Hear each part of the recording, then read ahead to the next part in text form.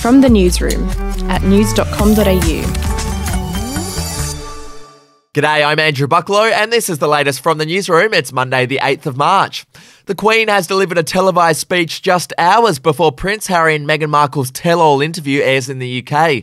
In her Commonwealth Day address, the Queen paid tribute to how communities have come together in response to the pandemic. Have a listen.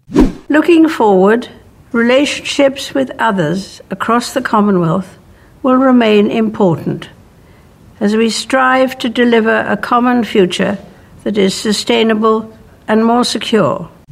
Still on the royals, and sources have opened up to the British press about Meghan Markle's alleged behaviour during her tour of Australia in 2018. Now, claims include that Meghan was upset at being given only a wing of Admiralty House in Sydney rather than the whole property to stay in. It's also claimed when Meghan saw the size of the crowd waiting for her and Harry outside the Opera House that she said to her staff, "What are they doing here? It's silly." Back home now, and Defence Minister Linda Reynolds won't return to work for almost a month after extending her medical leave.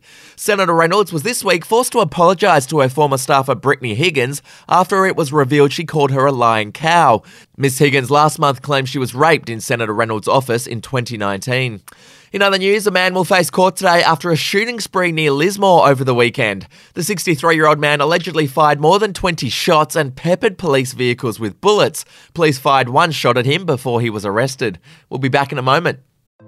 Hey, I'm Felicity Harley and I host Healthyish, where we chat to experts, influencers and people in the know from around the globe to arm you with the knowledge to make healthier decisions for your mind, body and soul. I think if we're going to be focusing on health, like sleep is probably the biggest component of that. I think sleep is the cornerstone. Like, choose the harder option, because I've never woken up and gone, I regret that run that I went at 4 a.m. I've never done that. Search for Healthyish and Extra Healthyish wherever you get your podcasts.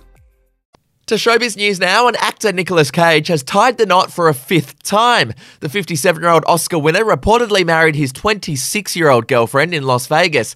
Now, Cage's latest nuptials come less than 2 years after his disastrous 4-day marriage to his 4th wife.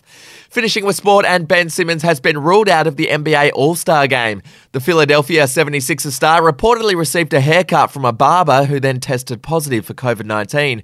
Now, Simmons, who was set to play his 3rd All-Star game, reacted to the situation in style by opening a bottle of Penfolds to drown his sorrows. And hey, if you want to win some money, you can have your say in our cost of living survey and be in the chance to win a share of $2,000. You can enter now at news.com.au/win. That's it for this episode of From the Newsroom. I'll be back in the afternoon. Your update from news.com.au. The podcast Faith on Trial looks into Hillsong, both in Australia and the US, and takes both the listener and hosts on unexpected twists and turns in the story of Brian Houston and the Singing Preachers. There are 2 incidents involving Pastor Brian. The Australian journalists uncovered a litany of alleged criminal behavior in the megachurch. Financial gifts were being given to the leaders of the church. Listen to Faith on Trial Hillsong ad-free on Crimex Plus on Apple Podcasts today or wherever you get your podcasts.